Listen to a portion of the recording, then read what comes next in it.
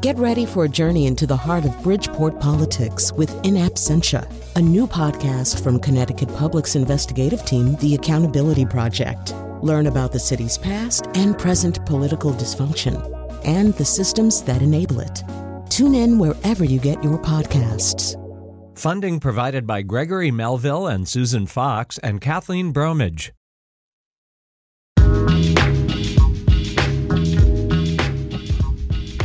Well, I'm very excited about this conversation today. In some ways, this conversation is kind of a summation of a whole lot of things that we've been talking about for maybe about 18 months on this show. But we're very excited to have with us Kurt Andersen, author currently of Fantasyland, How America Went Haywire, a 500-year history. You, of course, know Kurt Andersen because you listen to the station where Studio 360 airs on Sunday afternoons and Wednesday nights. He's many other things besides that, author and founder of Spy Magazine and many other things as well. We'll come to all those things. So, Kurt, first of all, thanks for doing this. My complete pleasure. And, I was trying to figure out where to start here, because it's this really is kind of a summation of a lot of conditions that obtain in America. To me, one thought that I had is that, a symbol of the stuff that you're talking about is that there's something on cable television called the History Channel. Although its current lineup includes Ancient Aliens, Pawn Stars, and American Pickers, and very little of what you could actually call history. And in a way, that's one of the things you're getting at right now, right? These kind of alternative narratives are crowding out anything that's fact-checkable and real. Well, indeed. And again, each of these things by themselves, like the History Channel running those shows rather than history, and other nonfiction, ostensibly nonfiction cable channels running documentaries about mermaids and so forth, each of them by themselves, oh, that's just one thing. Oh, that's not so terrible. Oh, that's not so terrible. But in the aggregate, they are, yes, indeed, part of what I'm talking about, which is these blurred and often erased lines between the factually true and the wishful or fictional. At any given moment in America's life, there seem to be these stories. So here it is today. What's today, October 19th or something? We've got, among other things, Sarah Huckabee Sanders chiding the press for politicizing the story of John Kelly's son, although it would appear that that's kind of a Lewis Carroll-like inversion of reality. Donald Trump, in the course of kind of defending his own behavior and his own false claims about other presidents, was the one who brought up John Kelly's son politically. You've got a conversation we've been having about whether Melania Trump has actually been replaced by a body double, something that's been taken very seriously on the interwebs. You've got the soldier's widow story, which is also part of that Trump story. A lot of back and forth about what Donald Trump said and what he's promised. I mean, I could go on and on, but and we're still going through the whole take a knee issue in the NFL, which seems very much in tune with also what you're writing about. It seems like in every given day now we're having a conversation about reality, which wouldn't even have been that recognizable, say, 30 years ago. Or would it? I mean, because you say this is a 500-year history. Yeah, no, I don't think it would have been recognizable 30 years ago. In the sense that it is now, the White House is now the epicenter of the propagation of untruths and fantasies in such a way that that would have been shocking to us 4 years ago. But so I think, no, it's been a long journey toward this moment.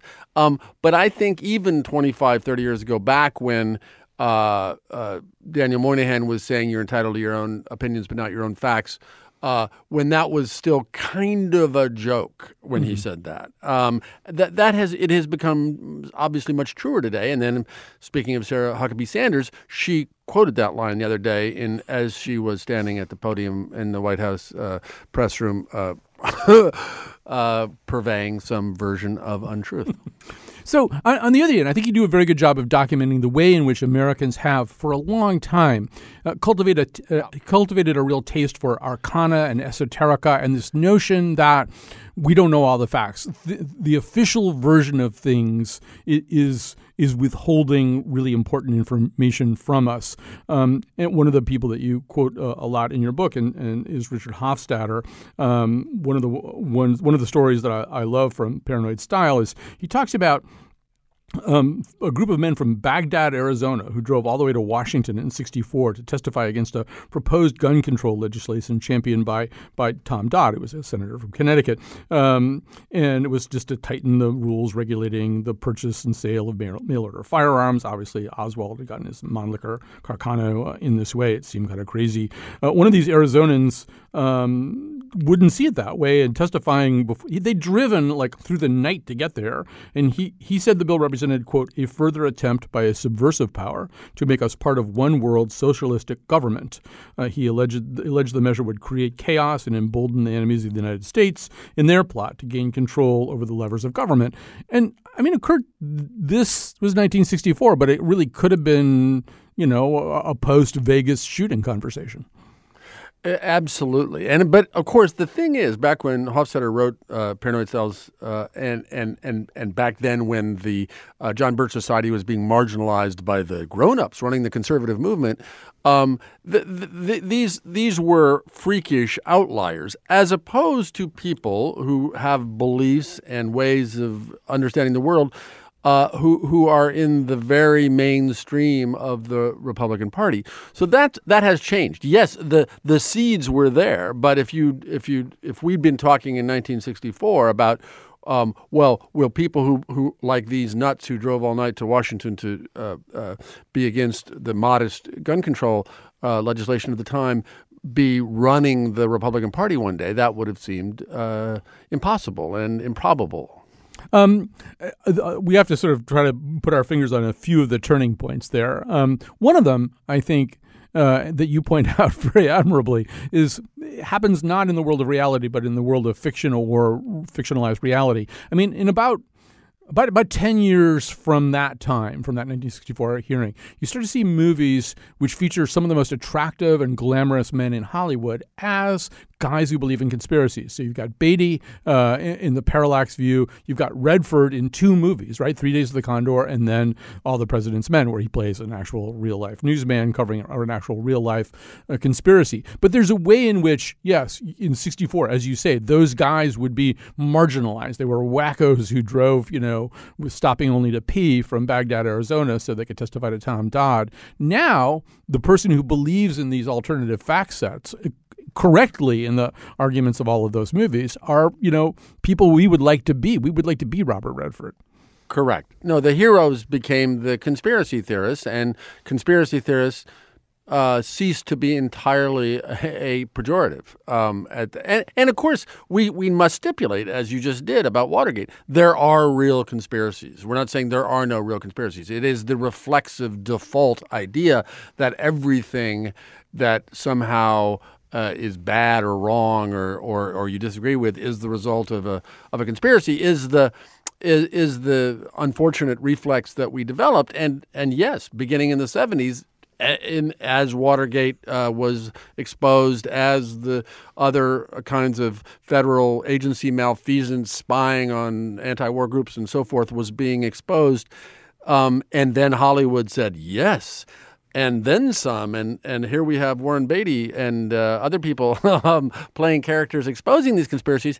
That I don't know that it was definitive or dispositive in spreading the idea that looking at the world this way is correct, but it didn't hurt. Right. And the thing that was a kind of a 10-year ramp to that point, I would say, would be the Kennedy assassination. We were talking a little bit about this before we went on the air. But because of certain aspects of the inconclusiveness of it and certain ways in which the media was working differently than media had in the past and a million other different reasons, this door swung open that allowed kind of critics of settled reality to have an awful lot of sway over the public's understanding of an event. How big a turning point is JFK? I think it is in terms of certainly the conspiracy part of alternate realities that people passionately believe, the big one in our history of the last 60 years. Of course, it came during the 60s when various other kinds of alternative realities were being legitimized, and the previous stigma attached to alternative realities, whether it's about medicine or health or magic versus science and so on and so forth, those were all being the discredited. The stigma was being discredited. So it was a time when suddenly the man and what the man was putting out in the case of JFK's assassination, the Warren Commission was supposed to be not just doubted or looked at carefully, but disbelieved because the man and the system and the mainstream were putting it out. So then we go through Watergate, and then I think it's 1978. Cicely Bach writes the book Lying.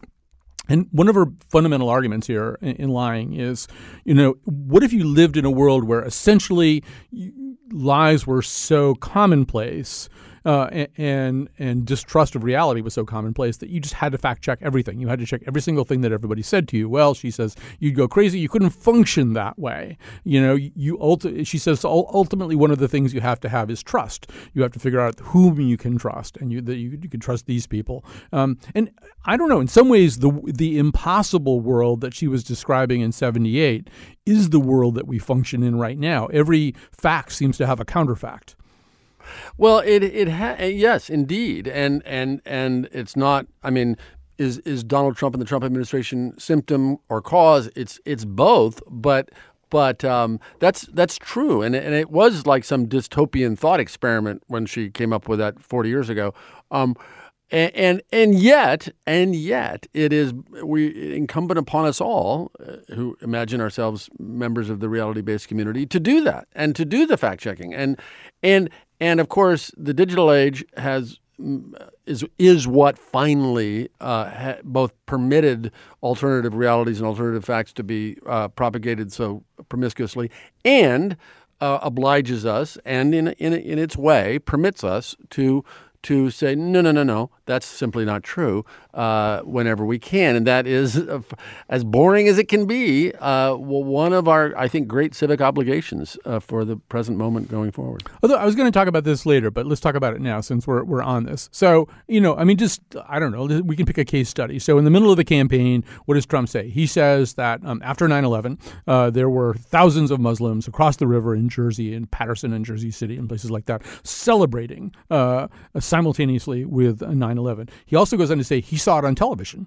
He watched it on television. So, in fact, all the fact-checking institutions, ranging from PolitiFact to Fact Checker, which is the Washington Post's Glenn Kessler, to Annenberg's factcheck.org, to Snopes.com, they all. I mean, it's hard to prove a negative, but they just we can't find anybody who says that happened. We can't find any, and it definitely wasn't on television. You may be conflating it with Palestinians in the West Bank celebrating. That was on television. I mean, they look at every single aspect of it. They totally fly-spec this thing. But in many respects, back to Bach's point, the side of the country that was sort of Trump-friendly and Trump-curious said, well, yeah, but that's the same bunch of elites that we don't trust anyway. Who cares what the fact-checkers say? And moreover, it's true-ish. I mean, it is the Stephen Colbert idea of truthiness, where I mean, even if, there weren't thousands of people caught on tape in New Jersey celebrating the fall of the towers and the attacks on 9/11, but tell that to Donald Trump and his base, whatever the size of his base is, and that even if it isn't factually correct in that instance, that's just a quibble, because they believe, of course, that Muslim Americans are our enemies within. And so even if this particular instance didn't happen, it's still true, which is to say people believe they are entitled to their own facts as well as their own opinions. And again, that has been true for a while and becoming true. But when you have a president and a White House so reckless in its propagation of untruths every day, every week, it becomes a different thing. And what one doesn't know is, at the end of the Trump administration, what is the residue? I mean, do people still at that point get to be as reckless with truth and falsehood as he has been allowed to be by the sheer fact that he was elected president of the United States? We'll see.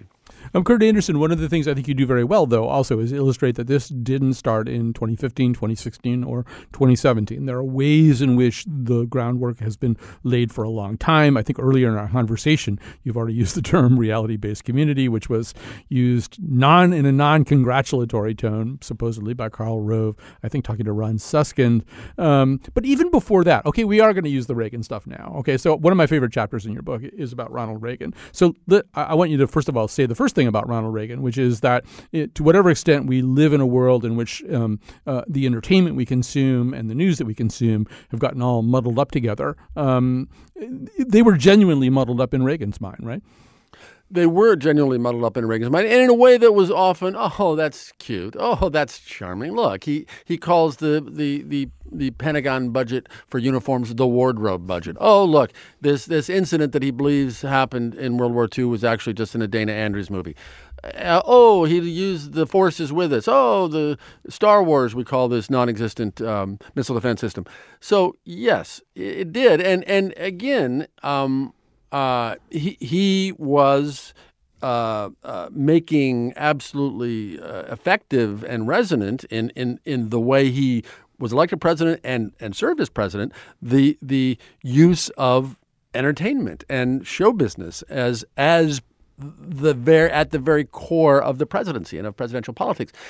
Again, he didn't invent it. As soon as there was television, Jack Kennedy was using it, but certainly Ronald Reagan was that was an important milestone in the merger of a kind of wishful fiction with the reality of politics and policy. So, and Kurt, I think he also is one of the figures who starts to establish a slightly different yardstick for truth. So I'm not going to take our listeners through the Iran-Contra scandal. That would take too long. But at a certain point, he went on TV. I think this is towards the end of '86 to address it. So here's clip one. This is Reagan in '86 talking about Iran-Contra. In spite of the wildly speculative and false stories about arms for hostages and alleged ransom payments, we did not trade weapons or anything else for hostages. All right, so 4 or 5 months go by. The Tower Commission is investigating this. There's parallel investigatory processes going on, and it starts to turn around a little bit. So I think it's March of '87. Don't hold me to that date. I think it's March of '87. He gives. This is just a little clip from the next speech he gives about this. A few months ago, I told the American people I did not trade arms for hostages. My heart and my best intentions still tell me that's true, but the facts and the evidence tell me it is not. So, Kurt, but that's the turn that wouldn't happen today with this president. I thought this was true then, and Ronald Reagan probably did think that was true when he first said it. I don't know, but what wouldn't have happened is that I was mistaken, and this is what really happened. That wouldn't happen today, and that's the change. See, Kurt, I would argue that at that moment he's kind of assigning almost equivalent existential statuses to those two things. You know, my heart and my best intentions still tell me that's true. Yes. But the facts and the evidence tell me it's not. And, George Shultz, in his memoir, he talked about how he said about that speech, he said, it convinced me that Ronald Reagan still truly did not believe that what had happened had in fact happened. To him, the reality was different. I had seen him like this before on other issues. He would go over the script of an event, past or present, in his mind. And once that script was mastered, that was the truth. No fact, no argument, no plea for reconsideration could change his mind. And I do think that Reagan, in a way, when he did that, was sort of saying, well, you could believe the facts or you could believe my heart. Yes. Well, and that sense of what my heart tells me, and of course, if it rises to the level of faith, then it's unquestionable. But what? No, I this is what my gut tells me. This is what my heart tells me. Yes, that is a great example of how that was a president privileging what his gut told him over the facts, which he stipulates don't support what he said previously. Right. I mean, it's what Colbert, in one of the speeches that you cite, did as kind of as theater, right? He said the same thing. It's kind of like, what my gut tells me is true. That's the thing. That's what you really have to trust. But I mean, Reagan meant that quite seriously. All right, we're talking to Kurt Andersen. The book is Fantasyland. You can see how excited I am about this. How America Went Haywire, 500-year history. We'll take a little break. We'll come back.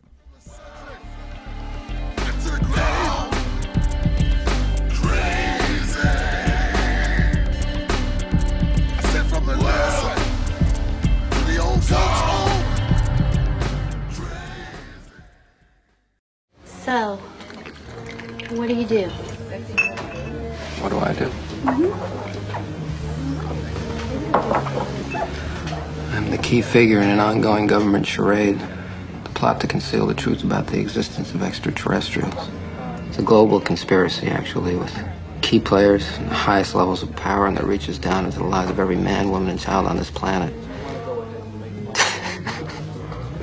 So, of course, no one believes me. I'm an annoyance to my superiors, a joke to my peers. They call me Spooky. Spooky Mulder, whose sister was abducted by aliens when he was just a kid and who now chases after little green men with a badge and a gun, shouting to the heavens or anyone who will listen that the fix is in and that the sky is falling. And when it hits, it's going to be the storm of all time.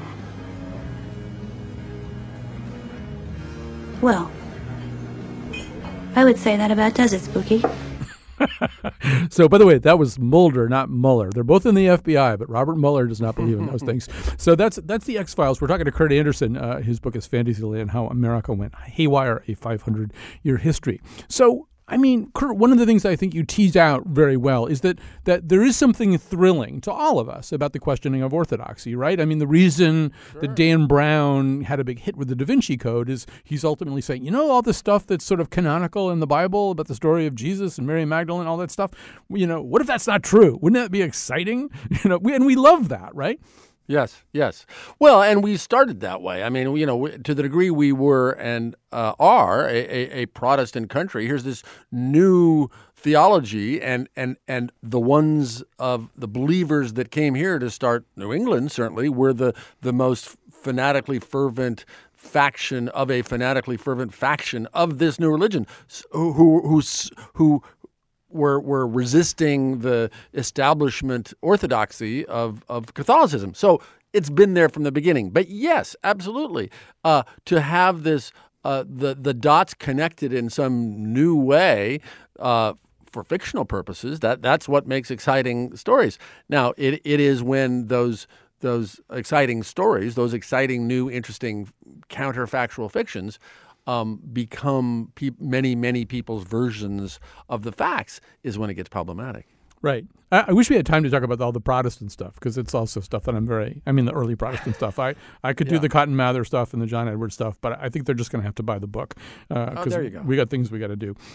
So I think as you put this stuff together, though, in the modern context, it becomes clear, and I think you knit a lot of disparate elements together, that if you think the Orthodox understanding of reality is flawed and fails to take into account, I don't know, UFOs and the realities of psychic powers and cosmic energies, it's not that hard to also believe that many kinds of health remedies, botanicals and things like that, are being kept away from you, withheld by the pharmaceutical industry. And of course, you're not always wrong about that. But and not too far from there to say, yeah, and maybe vaccines are bad. We don't really know enough about vaccines. We just know this kind of settled record that's been given to us. And it's not a big jump from there to, we don't really know that Newtown happened. Maybe this was a staged shooting, right? That a lot of this stuff, I mean, not everybody jumps from each of these toadstools to the other, but there's a way in which they represent a kind of understandable progression.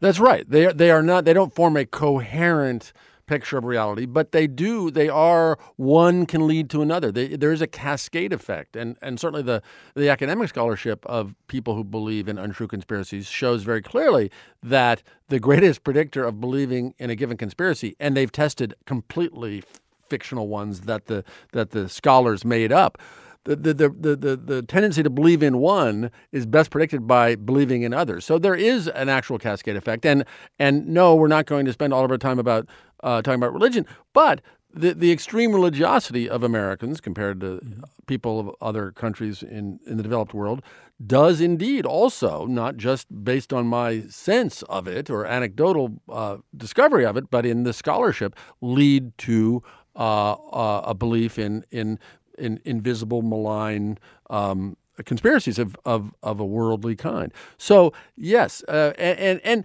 again, we're not saying, and people often say to me as when they respond to what I've said in the book, oh, but there are you want to trust everything that they tell you that's true and all the experts say. No, but we're talking about this reflexive rejection of it all, which has become such a problem, and that grew out of the Kennedy assassination and the rest of what was going on in the 1960s. Now, as you say, there's a way in which religious fervency has stayed fast and big in America in a way that, say, in Europe it hasn't. But another argument you make, and this also we could talk about for a couple of hours, is that popular culture in America, I mean, you go back to the time of Bridgeport's own Barnum, and I think you say it's somewhere in that segment, but even by that time, America's popular culture was a bigger thing than it was in other places. That seems like one of the other really powerful elements in all this is how big our popular culture gets as a dominating way of understanding the world. It's really a dominating way of understanding the world, and the degree to which the hours spent, when we get to television, certainly, in the kind of wall-to-wall fiction and fantasy. Yes, our knack for making and our tendency to immerse in as much as possible various kinds of entertainment, whether it is not to fall back to religion, but whether it's the entertainment that many evangelists in America from the very get-go, and certainly in the 20th century, turned their religious performances into. But yes, Barnum and the rest of popular culture. Yes, there were dime museums and some patent medicine shows elsewhere. But looking at America in the 1800s, there's just no denying that we were full bore into creating and inventing new forms of show business and entertainment, and merging it whenever we could with other realms like retailing and newspapers and the pharmaceutical industry. Right. I would say merging it, to that last item, I would say merging it in the late 18th century to alternative notions of health, the kinds of things that we were talking about in a contemporary context. If you look at those late 1800s, there was sort of quackery. There were kind of itinerant people who would give entertaining lectures, but at the same time be trying to sell you some strange potion. You had people like Kellogg, who, in addition to cornflakes, had strange ideas about masturbation and all that stuff that's kind of documented in Boyle's novel, The Road to Wellville, right? That there was something entertaining about the idea that there might be all these other nostrums out there that were better than what you were getting.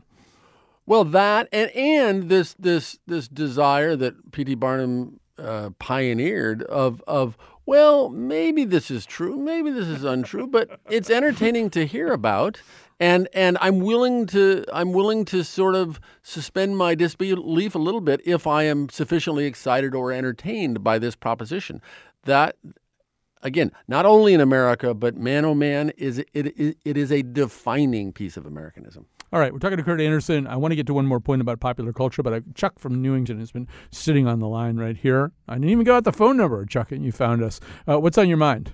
Oh, he hung up. He didn't stay on the phone line. All right, so I can go to my next point. So, as we develop our popular culture, one of the things that I think happens somewhere around 60s and 70s Well, you quote Stoppard. You see, he says, Stoppard knew he was onto something new and important. I have a feeling, he said at the time, that almost everybody today is more trying to match himself up with an external image he has of himself, almost as if he's seen himself on a screen. Albert Goldman, writing in his disco treatise in 78, says that everybody sees himself as a star today is both a cliche and a profound truth.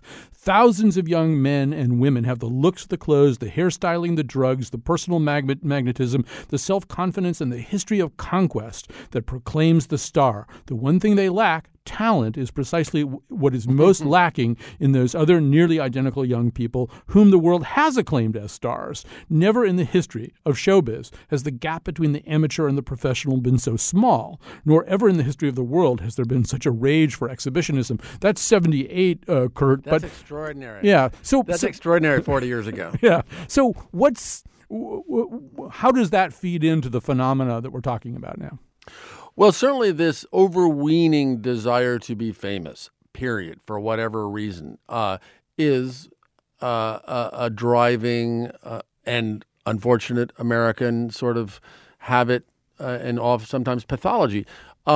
It was until the 20th century, and really until later in the 20th century, did people became celebrated for having done something bad, done something good, led an army, become president, written a book, painted a picture. But really, obviously by 1978, but in the modern era, I would say in the post-war era, this idea of fame for its own sake, the quality of being well known for well-knownness, as Daniel Borstein said, became a phenomenon that has just gone nonstop. Now, it has that is a fantasy that people indulge, and that in the modern age that things like YouTube allow it to be real or kind of sort of real more than it ever has before in terms of erasing the distinction between amateur and professional and actually celebrated and sort of quasi celebrity. But so there is the fantasy that some large number of Americans, plurality, maybe majority, which is to be famous. But then also this sense that, I follow Tom Hanks on Twitter, therefore I'm kind of his friend. And all of the ways in which modern media, social media, as well as television and magazines and so forth that cover famous people and make you believe that you know everything about them, encourages and indulges this fantasy that celebrities are our friends and that we really do know them. So it's just, again, not perhaps the worst part or the most dangerous part of our transmutation into fantasy land, but definitely part of it. Well, and I think also, we should say that in the past there were people who were kind of famous for being famous. There just weren't that many of them. I don't know. Was that Evelyn Nesbit? Was she the woman involved in the Stanford White shooting? She might be an example. She was. That might be an example of somebody who was basically famous for being famous. But what came with that was notoriety, which was not a thing to be sought after. But it seems to me now that the other thing about this is if you win this game somehow, that fame becomes this kind of all-purpose source of validation, so that it doesn't strike anybody as odd that Omarosa has a White House post, right? The notion that you could just sort of toggle back and forth between this simulated world of The Apprentice and the actual White House is not a problem. Well, it's no odder than Donald Trump being president. It's just analogously odd. So no, that's exactly right, and that fame and celebrity has become so fungible, rather than the means by which it was gotten being important as it used to be. So no, we are in a new moment now, and of course it also leads to, as one reads, for instance, about the experts' understandings of why mass shooters do mass shootings. It would be too reductive to say it's because they want to become famous, but that is the sort of single leading explanation of why those people do it, in addition to nursing their own sense of grudges and rejection and so forth. It is a different version of desire for fame, and again, happens elsewhere, has never happened anywhere else as much as it happens in the United States of America. Yeah. Definitive movie about this, I would say Rupert Pupkin, king of comedy. Exactly. I mean, he's seduced by the bonhomie, too, that he sees on these shows. He wants to be part of it, and so he'll do anything to get there. So just as we close this segment, I want, because we're going to talk about Trump a bit more in the final segment, but it seems to me that people who listen to this show have heard this rant before. But, when you think about reality television, what's the fantasy that they sell? I'd say it's the fantasy that you can eliminate people. You can get rid of them, right? Whether it's The Voice and American Idol, whether it's Survivor, whether it's The Bachelor, or whether it's The Apprentice, the fantasy is the same, that every week you get rid of somebody, which is actually fairly hard to do in your own life. The people you work with, whether you like them or not, they're coming into work tomorrow. Right. The people in your family will be at Thanksgiving dinner this year, just the same way that they were last year. It seems to me that one of the real seductive fantasies that Donald Trump embodies from that world of reality television is you can get rid of people you don't like. That's interesting. No, I think that's true.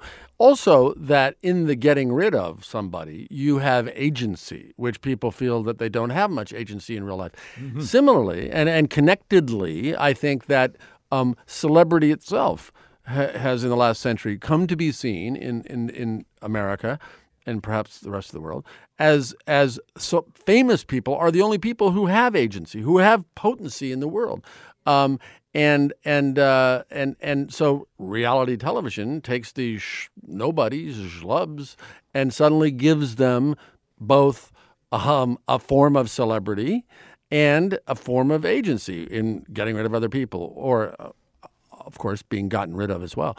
But and I would say though. I think reality television, and of course there are many versions and varieties of that. But I would say reality television has, and its invention in the last 20 years. And by the way, there are now more reality television shows on television than there were television shows on television in 2000.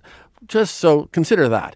But I think that the nature of reality television, which is not documentary depictions of reality in any way, but to one degree or another, scripted versions of improvised versions of these people's realities, or outright game shows. And again, I think it's been an important piece of how our popular culture, along with something like X-Files, how our popular culture has blurred the distinctions between reality's in the name, and fiction. All right, we're talking to Kurt Andersen. This tremendous book, which will help you understand the mess that you're in right now, if not actually help you get out of the mess, is called Fantasyland: How America Went Haywire, a 500-year history. We'll take a little break, and then Kurt and I will be back for one final segment. Crazy, world gone crazy, Mecca gone crazy, Trump gone crazy, world gone crazy, world gone crazy.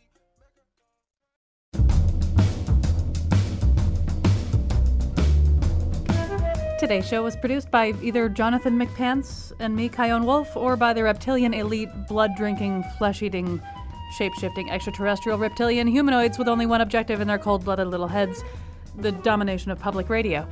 Amanda Fish is the body double for Tiffany Trump. The part of Bill Curry was played by Dr. Oz. And now, back to Colin. We're talking to Kurt Andersen. You will be improved by the experience of reading Fantasyland: How America Went Haywire, a 500-year history. We're very excited to have him here today. So, where to begin? So, a quote from Tom Rosenstiel, which attaches itself to a new Pew report that came out today. He says, "Misinformation is not like a plumbing problem you fix. It's a social condition like crime that you must constantly monitor and adjust to." And Kurt, that does seem to be one of the places we're in right now, right? As you document very well in the book, that, in the waning days of the election, there would be these fictional articles. Pope Francis endorses Donald Trump. WikiLeaks confirms Hillary sold weapons to ISIS. They were being read by maybe small groups of people, but nobody had a real strategy for that. No, and now we know that problem exists, and maybe we can try to fix that. But we don't know what the next version of the problem is going to be in the digital era. No, it's a very problematic time in exactly that way, and that Rosenstiel quote is a great one because many things have led us to this. The technology of social media is just one piece of it, and to the degree it's a technological problem or a social media organizational problem, it can be addressed. But unfortunately, it's a larger problem than that of people being able to exist in their own alternative facts, alternative reality worlds, wall to wall. Web, radio, television versions that serve their particular confirmation biases to reassure them that the world is what they think it is, even though it bears less and less connection to empirical reality that you or I may see. And I think also, I hadn't thought about it this way, but in the book you kind of talk about functional synergy, about a so-called cocktail effect. You say we've been drinking bottomless American cocktails mixed from all the different fantasy ingredients, and those various fantasies, conscious and semi-conscious and unconscious, intensify the effects of the others. I mean, that's essentially what we've been saying all the way through this conversation, right? You can't just tease out Dr. Oz and say, well, he's full of claptrap, it's his fault. He's just one constituent element in this complex mosaic of falsehood. No, exactly. And I can't, and as I say, the person who believes that healing hand energies are going to cure their cancer, that person doesn't necessarily believe she needs 38 semi-automatic rifles to protect herself. But in the aggregate, those false beliefs and those dubious beliefs do synergize. I think there's no question. This book reads as a kind of how we got to Trump triptych or something. And I mean, the irony here, or the paradox, is that you started writing this before you knew that you were going to need an explanation for how we got to Trump. What did you think the book was when you started out? Well, it's true, and I was lucky in various ways with the timing it collects some, among other things, some threads I'd been thinking about for a long time. But then when we finally, I reached 2012, I thought, oh no, there's actually something to write here. I thought it would be a history of what it was. I thought it was what it was. Now, of course, in the course of a couple of years of research and preparing to write and then writing, it became a different and bigger story than I started out with. But it was what it was. Donald Trump wouldn't have appeared in this book, I don't think, had he not run for president. Maybe I would have dropped a line about The Apprentice somewhere, but probably not. And instead, I began writing the book in 2014 and finished a draft in early 2016, just as he's about to wrap up the presidential nomination. And here he is, and as the embodiment of almost all of the major strands of my several century-long argument, as though I have, conjured him into existence like a golem out of my own twisted unconscious.